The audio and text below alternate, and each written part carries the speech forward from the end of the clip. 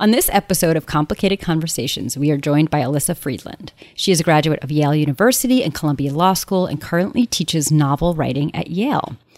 Elyssa is the acclaimed author of 4 previous novels, and her 5th, The Most Likely Club, is out now, and that's what we're talking about today. So welcome to Pop Fiction Women, Elyssa. Thank you so much for having me and putting up with my technical difficulties before this conversation started.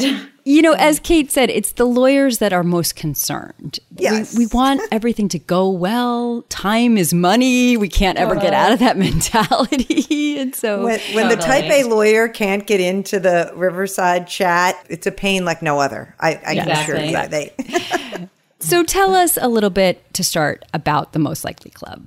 Sure. So it is the story of 4 women who were very close friends in high school, the best of friends. They got through high school and all the hard times as a foursome. And they've stayed in touch through the years, although, you know, real life has intervened. And suddenly it's their 25th high school reunion. And 3 of the 4 of them make it back to campus for the reunion, and 1 can't make it, she says, because of work. And these women are filled with all the angst you would expect being back in the place where, you know, they were their 16, 17-year-old insecure, clueless selves. And after some surprising things happen at the reunion, they pull out the yearbook, they see their high school superlatives in the yearbook, and they see like, wow, life has not quite turned out the way they expected it to when they graduated. And they have a sort of sense of renewed optimism, determination, alcohol is involved, and they decide to try to make their high school dreams come true at this stage in their life. And naturally, like you can imagine, being in your mid-40s with all your adult responsibilities, like making drastic changes in your life is not without complication. And they encounter a lot of obstacles, some serious, some humorous, you know, some in between. And this is their journey that they take together. I love that. You did a great job with that. And I want to just say before we get into questions, this book is a really fun, easy read. It will sweep you away. But given that our interview segments are called Complicated Conversations, and you've given us so much content here of like big dilemmas and existential crisis, I mean, we're going to talk about some real stuff here. I hope you'll dig deep with us a little bit if you're up for it.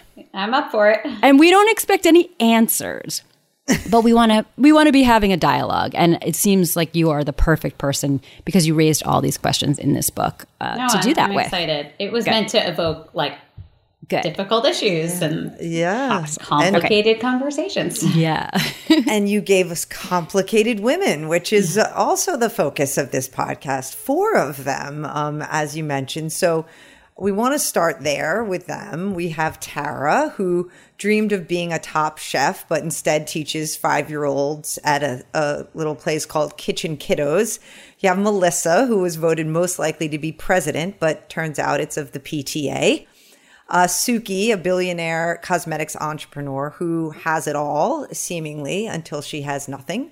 And then Priya, the brilliant doctor whose work-life balance, like many of us, is totally off-kilter.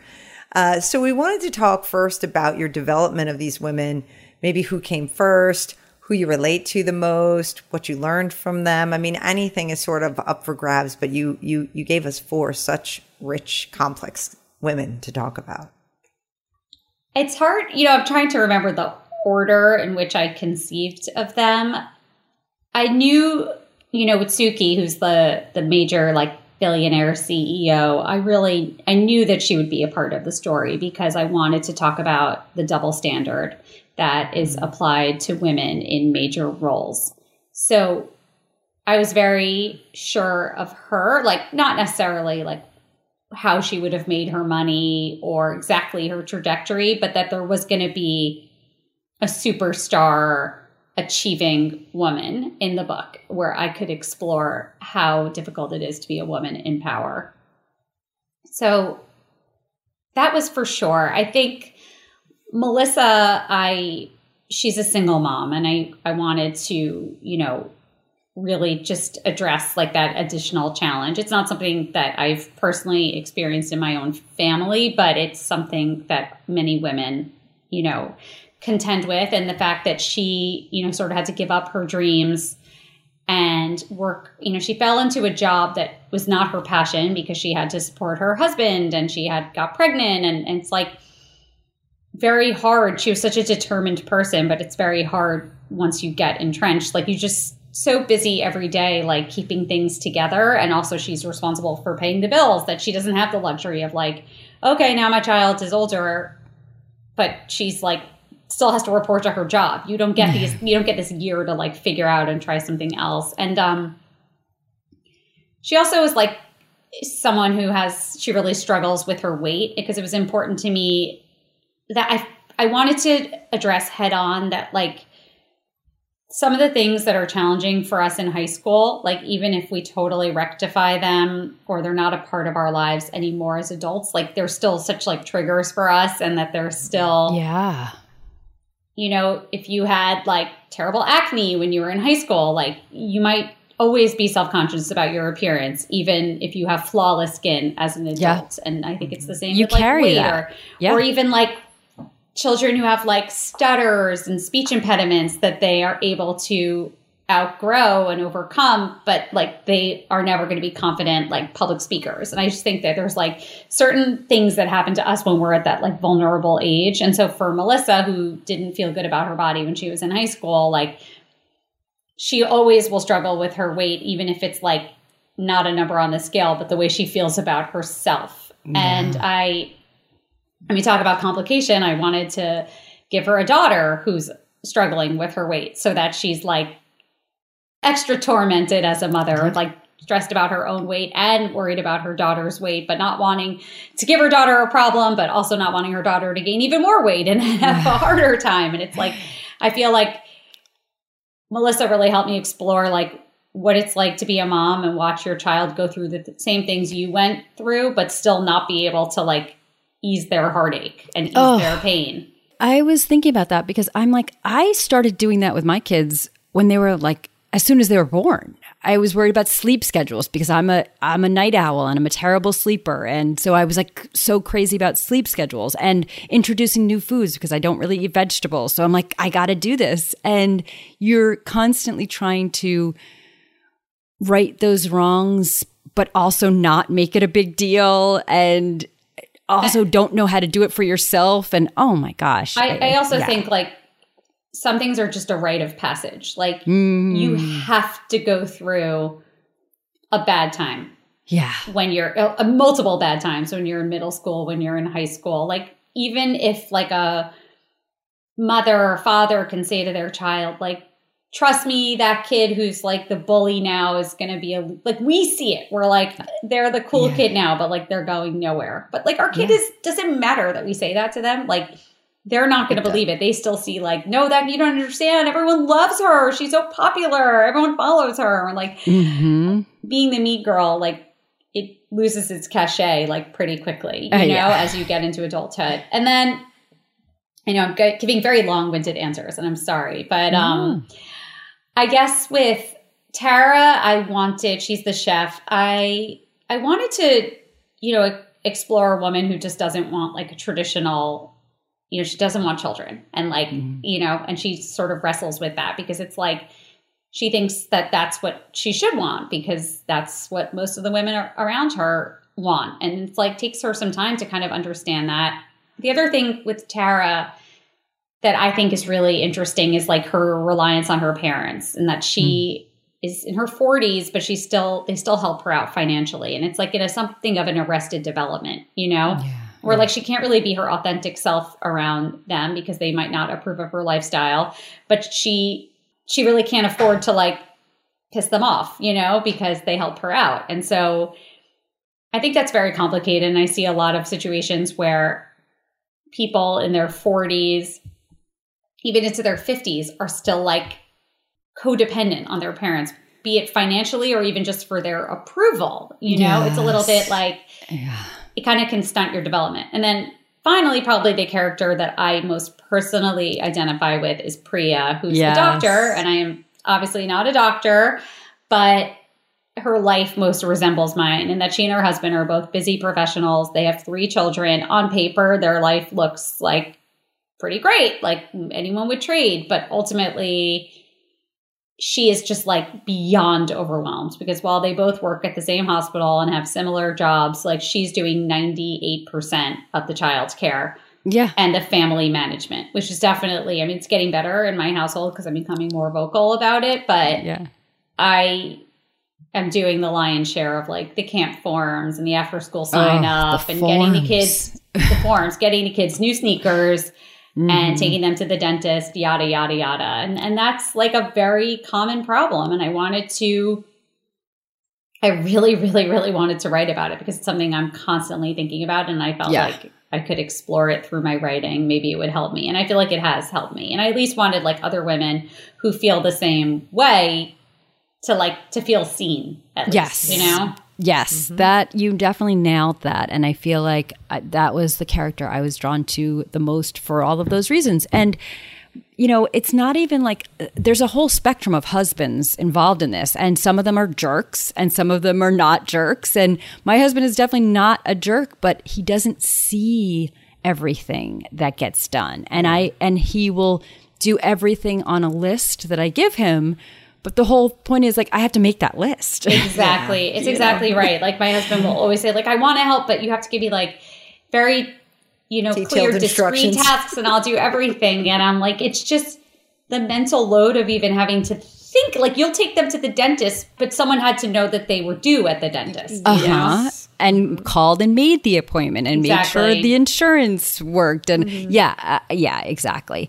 And for me, the pandemic has been all over the place for this, but I think having my husband home for so long, I think made him a little bit more entrenched and he got more aware of things on a everyday basis. But it's a challenge and there are no good, easy solutions. Certainly no easy ones, but even the good ones are hard because it feels like the burden starts during pregnancy or if you nurse or these are things only the woman can do. And it just sets the wrong tone. I agree. I also find in a meta way that I'm too tired to even have the conversation about how I'm too tired. Like it's crazy. I'm like, I want to sit down and I want to say like, we have to make a list. We have to divide our responsibilities up more fairly. Yeah, but that's honestly, a whole at 9 project. p.m., I just want to put the TV on and have a glass of wine. Like I don't want to even talk about that stuff. I'm so tired. And so, yes, I think, but yeah, I agree with you about the pandemic. I think it did become more obvious to a lot of husbands, like how much work the mothers are doing, that they wouldn't have ever even noticed, while they were out of the house at work. Exactly. So yeah, like hearing me on the phone with the insurance company or constantly going to his office to use the printer to deal with the forms. And it's just so I agree. That was one benefit. Oh, the forms. They're endless. So most related to Suki. I mean, I'm not as wildly successful as her, but she is certainly, as you mentioned in the group, the most objectively successful billionaire, entrepreneur, CEO that appears to, quote unquote, have it all. But then, of course, there's this expose that comes out and we start seeing some cracks in her facade and some challenges to her leadership style. And you mentioned that you wanted to explore sort of the double standard. And I think even through Melissa's storyline as well. And that really spoke to me just about how women in power are treated or women who dare to be outwardly ambitious. Yeah, I mean, I think that Suki says it best when she's explaining what was going on at her company to her friends. And she's like, she would deliver a certain message like, we have to cut back. We have to stop with the free snacks or we have to, change the healthcare plan and this or that. Or like I expect people to be responsive to me, like even on the weekend. And like everyone would think she's a real BI, but then she had a deputy working for her. And she noticed that like she would deliver the same message. He would deliver the same message and it would be received totally differently. And it's like really sad. And I don't know how that will ever change. Like I'm generally a very optimistic person, and that's an area where I'm really not optimistic. Like I don't know how we're ever in a place where like a woman can be in charge and people don't perceive her directives, negatively or more negatively, or like think of her as just like, oh, she must be having personal problems, or she's in a bad mood, or like things that we would never on her say period. about a man. On her period, yes, which is like the most most insulting thing the most ever. Insulting of all, of course. Yeah. Yes. And I find that like I find it really depressing, actually. It is. It is. And I think one of the issues is how to address it, because there are so many. Is it that the women should just act like men? And then if you act like a man, then will you get the respect of a man? But that also doesn't honor the differences. And also, should men have more feminine leadership styles? Should it not be about, these kind of, macho, like stay late, work late, hunter gatherer kind of thing. And maybe there should be more balance for everyone, the men and the women, and that should come from the top down. And I think we haven't quite figured out where to go with all of that quite yet. And so, no. And it's like really been at issue for a long time. And I don't feel like we've arrived at any great solution. So this is like one area where I'm sadly like just kind of deflated, which stinks, but I am. Yeah. Kate, we didn't get your quote from Suki, which I love. So I want you to use that. Oh, yes. I love this quote. Okay. So it says, it's not like there's some secret female CEO club where we can all exchange tips. I don't have Sheryl Sandberg on speed dial. And what the hell does lean in even mean? If I was going to have a motto, it would be stand tall. And that line, reading that for the first time, is when I stopped to realize the irony of the expression lean in. And I know a lot of people have made jokes about lean in and what does it mean, but I suddenly did have this vision because of this woman like hunched over with the weight of the world and her family. Yeah. Yes. That's how I feel. I'm like, if I lean in anymore, I will be on the floor. Like I can't, there's no more leaning possible. Yeah. I will be face first.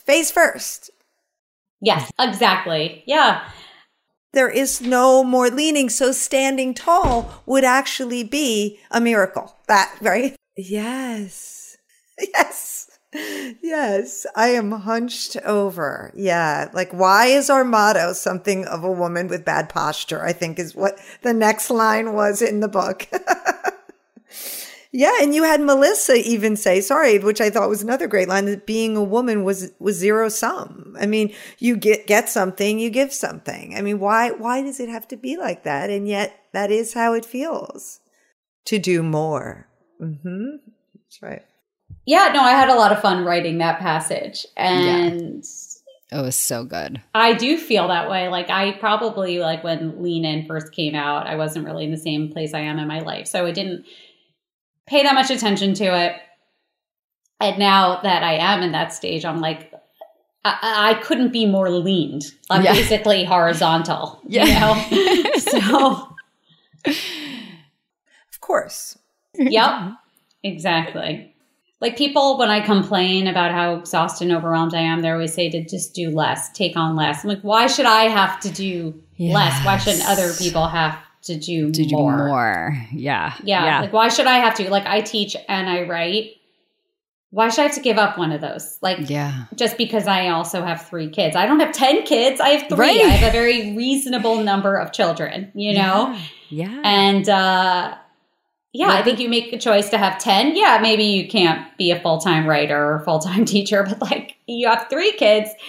And I'm blessed enough. I have help. I have a babysitter. Yeah. You're like, isn't this balanced? Like I can only imagine for people who have less, help than I have, how they must be drowning, So but I get so irritated. And I hear that from women and men alike, like just do less, take on less. But I'm like, but then the other thing is, like, to go back to the zero sum comment that Melissa makes, is that what I've said very clearly to my friends and to my husband is that I know if I did less work, which is the part of my life I really enjoy, that's like really challenging, interesting. It's not like I would have leisure time. That time would just be filled with more forms and more crap, basically, that I don't want to do. Like, at least now, if I'm working, I feel very justified in like, send the babysitter to the dentist with the kids, you know, get my husband's assistant to help with the insurance forms, this or that, you know? Yeah.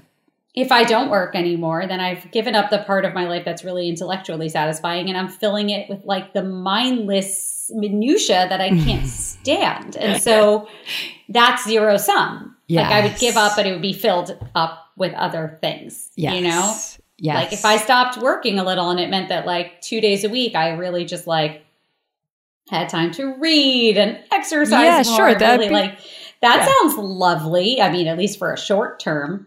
But you know, probably not. You take my point. Yeah, absolutely. Well, and so it also goes to this idea that the Most Likely Club explores the gap between the expectations of a young adult still in school and the reality of adult life. I think at 17, I had a vision of marrying the love of my life and being a high-powered attorney, having 4 kids. I wanted 4. I don't have 4. And also never, you know, stopping getting manicures with my besties. Like I was fully delusional, or maybe living in a David E. Kelley show. But I love that this book addresses that gap and has you look at what happens. It's not always a wrong turn. It's just what were you kind of thinking to start, I guess. So I wanted to know what the book taught you, writing the book taught you about having goals and dreams that evolve from our younger selves into adulthood. I think especially, I think it was like just looking back on my high school self and thinking I was very, very ambitious, like in high school, and I didn't see any problem with like being able to have it all. Like I had no conflict. You know, no conflict. It never occurred to me. And I remember thinking my mother sounded like really antiquated when she was like, well, it's going to be very challenging. Like even when I went to law school, and I remember hearing my parents being like, you should go into this area of law. It's very like reasonable if you're having a family. Like the hours aren't that bad. I was like, why would I have a problem? Like I can do everything, you know? And that was already in my early 20s. So even after high school, I was still delusional. And now I really do see like that part of me in high school that thought that I would have like every single thing I want work out perfectly and, you know, have enough time left at the end of the day. Like I guess it's a good thing because it's nice to dream big. And like, I don't know, do we want, on the one hand, it's nice to deliver a message to women who are, you know, at that age that like, it's not possible to have it all. And so you shouldn't like set that up for yourself. On the other hand, it's a little bit sad to like pass that message on, that reality on at such a young age, because like that's maybe what drives us to work so hard is that like we think that we can have everything. And so if someone tells you at 16, 17, like, like you're actually going to be miserable, like you're going to constantly feel like you're drowning and have to make difficult choices all the time. Right. We're maybe like not mature enough to like even understand what that means. And also just feel a little bit like, well, what's the point? You know, what's the point? You know? And I didn't think it would be easy. I didn't think everyone in the world could do it, but surely I thought I could achieve that's the other thing. There's so much like, it's so funny because like, you know, when I have seen a therapist from time to time, I'm like, wow, I think I'm like this unique, like special person, but ultimately like she can finish my sentences. Like I'm basically just saying what like she, you know what I mean? Like she's been practicing she's probably been a psychiatrist for like 40 plus years, 40, 50 years. And it appears that like, I'm not as unique as I thought I was. And like, she's heard this before, you know, and it's like so funny that we think we're so special, especially when we're younger. We're like, well, yeah, some people have a hard time like raising a family and working a career, but like not me. Like obviously I could do that, you know, but it turns out like we're not as special as we think we are. No. Well, but I want to talk about being a lawyer, and as you've touched on so many times, and also trying to decide what kind of law to practice and all that, and how even when you do that, even people who do that, it's still hard to do everything, I guess is the point. But you are one of our favorite types of authors, which is lawyer turned writer. And I always want to know, because it's different for a lot of people, what drew you to the law at first? And what did you get out of it? And then when did it turn for you? What really drew me to the law, if I'm being honest, and I'm always honest, is like I didn't know what to do when I graduated, and it seemed like a safe thing to do. Go to law school. I knew I was good at being a student. I like academic environments. That's why I've gone back to teach. I just love being on a campus. And I thought like, okay, I'm good at being a student and I don't know how to do anything else. I've always loved writing and wanted to be a writer, but that's like, what do you do? Just graduate from college and then go sit at Starbucks? Like that doesn't pay the bills. Like, and you may not make it. Like that's the truth, you know, like it's a more secure path. If you go to law school, like you'll very likely be able to get a job as a lawyer. Like it's not, you know, whereas if you decide I'm going to be a writer, it's far less likely that you'll get published. And even if you were to get published, it's far less likely you'd be able to make enough money to really support yourself. And I just was like, what am I going to do? I'm not going to go move back home with my parents and live there forever so I could write the next great American novel. Didn't have any good ideas even. I was so young. I feel like you have to live a little before you can write something meaningful. And like law school was like buying myself some time. And I really do mean buying because it was very expensive to go, you know? And so it was a fortune. Yeah. I did like it. I actually thought it was like a great environment to be in. It was like very intellectual. I love my classes. I love, like I said, I love school. Yeah. I just didn't love being a lawyer. And I only lasted 3 years at a law firm. And I was certainly not miserable, but I just was like, I wasn't feeling any passion. Like this isn't it. And I kind of feel a lot what the women in the Most Likely Club are feeling. Like, is this it? Like, is this is not what I signed up for, or it is what I signed up for, but now I want to change. It feels different. Yeah. It doesn't feel like I wanted it and to I feel. Just saw, like, especially because I got married. And so I had someone I was living with who I could compare myself to. And my husband likes his job. Yeah. Like,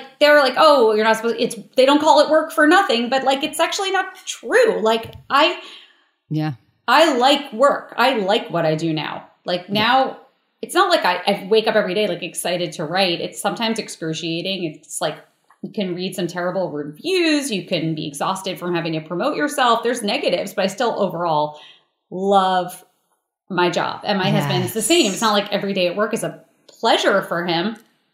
And he has setbacks and stress. Yeah. But like come Sunday night, like let's say pre-pandemic when, you know, back in the office 5 days a week, full time, like come Sunday night and he knows he's about to have a full week in the office. He's like, okay, like, you know, it's like no problem. Like he didn't have like a pit in his stomach or a feeling like, oh, I wish the weekend was another day. He was like fully ready to go back the next day because he enjoyed what he was doing. And I'm like, there's got to be a better way. I see someone who wants to go to work. I want to be someone who wants to go to work. Oh, I love that. I think that is, you can't deny that feeling. And if that feeling is not right, there's something to look at there. Just as you were talking of, you know, having the dread and just going to law school because you were good at school, I needed to say that is exactly me, 100%. And I'm good at school. I legit thought that was a 100% a reason to go to law school and make that investment of time and money. I'm like, because I'm good at school. Now that I think about it, was that a good reason? I don't know. I know. But it was. We've heard it. Yeah. We've heard it a lot, though. We've heard it. We have. And I'm going to blame. Well, it's also all we've ever known. Yes. No, that's true. Yes. But I'm going to blame my high school superlative on this. And that's how I'm going to get it back to the Most Likely Club. Most likely to succeed. Shocker. Wow. Yeah. Big surprise there. But it's funny because, you know, Corinne was saying that the book explores sort of the expectations of young adults in high school, but it also explores the labels that gets placed on kids, right? Literally, in this case, in the form of these superlatives. And the ones in your book I thought were very specific and creative, like most likely to cure cancer or run a Michelin star restaurant. When I went to high school in the 90s, similar to the book setting, it was a little more basic, like most intelligent, best dressed, most athletic, you know, that you got these labels like you're the smart one, you're the pretty one, you know, you're, I guess, the most likely to succeed. But I do think the question of the book, or one of the things you explore, is whether these superlatives are a good idea or not. I think as a society, we've sort of swung back and forth on these type things, that everybody gets a trophy culture, or, doing away with valedictorian. And I can see both sides, but I think I love about this book is one of the things the superlatives end up doing for them is they get to use it as sort of a vehicle or a motivation to get back to who they are or to the things they dreamed of. And so in that sense, I'm all for them. I think I'm giving away which side I fall on, but I was curious, for you, whether you think these are, something, sort of a vestige of the past or have some value, I think they're really fun and playful. And so I would say I err on the side, like I would keep them as well. I think it's fun. I would hope that people don't put like so much pressure on themselves that if they were to receive like a certain high school superlative, that they're like feel bad about themselves, especially because they are so hyperbolic and so like extreme, like no one, it's like most likely to be a billionaire. Or like very few people are ever going to be a billionaire. So like, you're just like, you take that to be like, oh, people think I'm going to be successful, like that I'm going to make, a good amount of money when I'm older.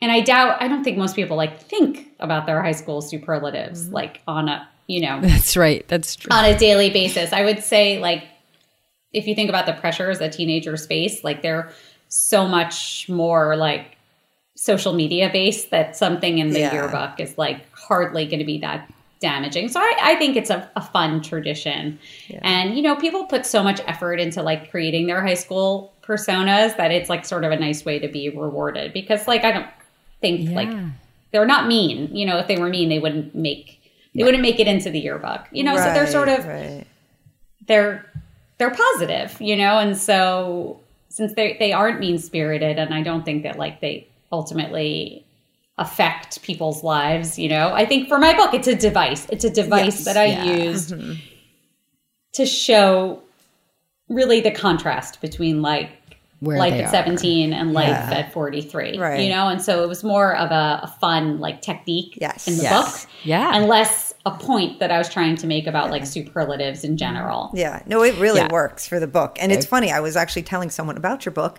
at the beach the other day, and they were like, that sounds awesome. And then they said, well, yeah, but so you were most likely to succeed. Like, was that like a lot of pressure your whole life? And it's like, to your point, I was like, no, like I didn't sit around every day for the rest of my life trying to live up to whatever that was.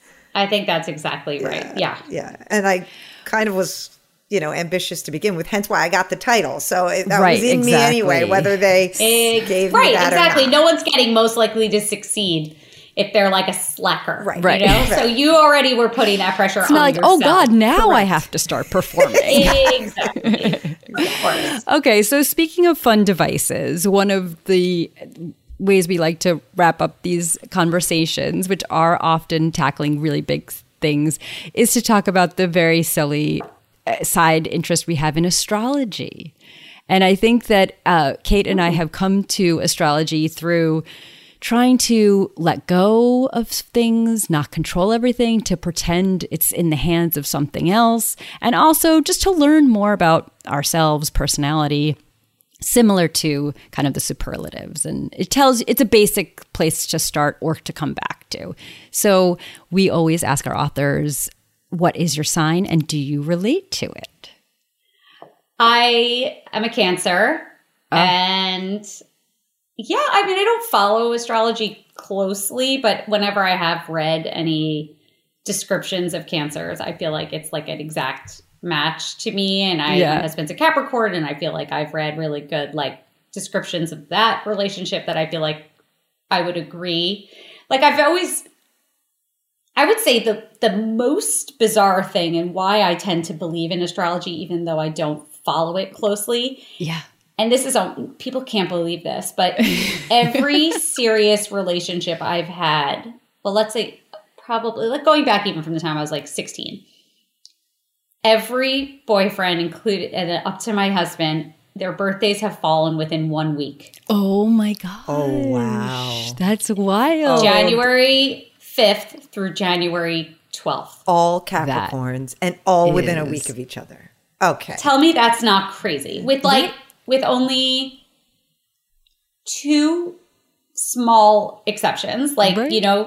but I had 7 or 8 like real relationships where the men, their birthdays were in that week. That is not normal. No, that is wild. It also means you have a great picker. You know your compatibility. You know what works. I think so. Well, I think I would agree with that. Like I was never one like to waste time. It probably speaks to my like being very like ambitious and goal oriented. And I look back and regret, and I hope that my kids aren't like this as much, because in some ways it's a parent's dream to have such a focused child who's not like wasting time, but you also need to let yourself have some fun. Yeah. And I was someone who like, if I didn't see a future with a romantic partner, Right. They were out. I just didn't. But that's kind of dumb, because I could have had like 3 or 4 months of like just a fun relationship that was like not about the future, but just about going on some really fun dates and having fun and like doing something a little out of character. And like, I was like, no, I'm on a timeline. I'm on this, I'm on that. Like, I can't waste any time. Or what if I'm dating the wrong person and then I can't meet the right person because I'm with the wrong person? Like, it was so This is why she went for Capricorn. You know? Yes. So I do sort of feel like I am a good picker in that sense. Like I never did waste time with people I wasn't compatible with. And that does possibly explain like this whole crazy birthday phenomenon, because like anyone I was with, I really, really was compatible with. It wasn't just like a fun folly. Yeah, I love that. Oh, I love that. So Cancer, both Kate and I, both of our mothers are Cancers. Oh, okay. And Cancer, they're a lot about home, like a very, very nurturing, but also strict and kind of like keeping it on schedule. Like it's the crab, hard on outside, soft inside. Yes. Does that, Yes. I definitely run a tight ship, very home-centered. I don't know if this is like so Cancer, but like I definitely like making, like I'm the fun person. Like I make the family, like we are always off doing something as a group that I've come up with, because like I really like the family time and I like to make it very, very special. And so I'm always doing a lot of planning. That is very Cancer. The cardinal sign. You're like out for adventure. Let's do something new. I always want to do something new, and I'm always up for adventure. So like I have 8 trips planned between now and spring. I'll probably add more. Like I love to travel. I love adventure. So I love it. See, so that's different from Taurus, where people say Taurus is about home, but theirs is like actually about the structure, like and the couches and the the ambiance. Yeah, that's definitely that's not me. Yeah, your home is your family, your unit. That's so great. I love that. Perfect. So we also do. Yeah, like Speaking to of end loving, with sort of anything that you're loving, any books, movies, TV shows, things you're obsessing over that we might or our listeners would like. Well, I'm always happy to share my favorite book of the summer was Tomorrow and Tomorrow and Tomorrow by Gabrielle Zevin. Mm-hmm. I could not have loved it more. And I just started a kind of a weird show. I think it's only a 4-episode on HBO, but I started it last night and I really like it, called The Landscapers with Olivia Colman. Oh, it's like a true crime, and it's really weird, and I really like it. So that's what I'm loving, and I've just been drinking a lot of rosé all summer. Nice. So I've been loving that as well. Nice. Well, thank you so much for joining us today. Tell listeners where they can find you on social media. On Instagram at Elyssa Friedland, on Facebook, author Elyssa Friedland. Those are my 2 platforms. And then I encourage everyone to go to my website. You can sign up for my newsletter. And I always recommend podcasts, TV shows, books that I'm loving. So ElyssaFriedland.com. And it's like shows my book tour, shows how to sign up for my newsletter, little fun tidbits. But Instagram's the best first place to start. Yeah. That's awesome. The Most Likely Club is out now. It is, like I said, a really fun, easy read that to make you want to call your girlfriends, but also have a good conversation. The best kind of book to us. So thank you so much. Okay.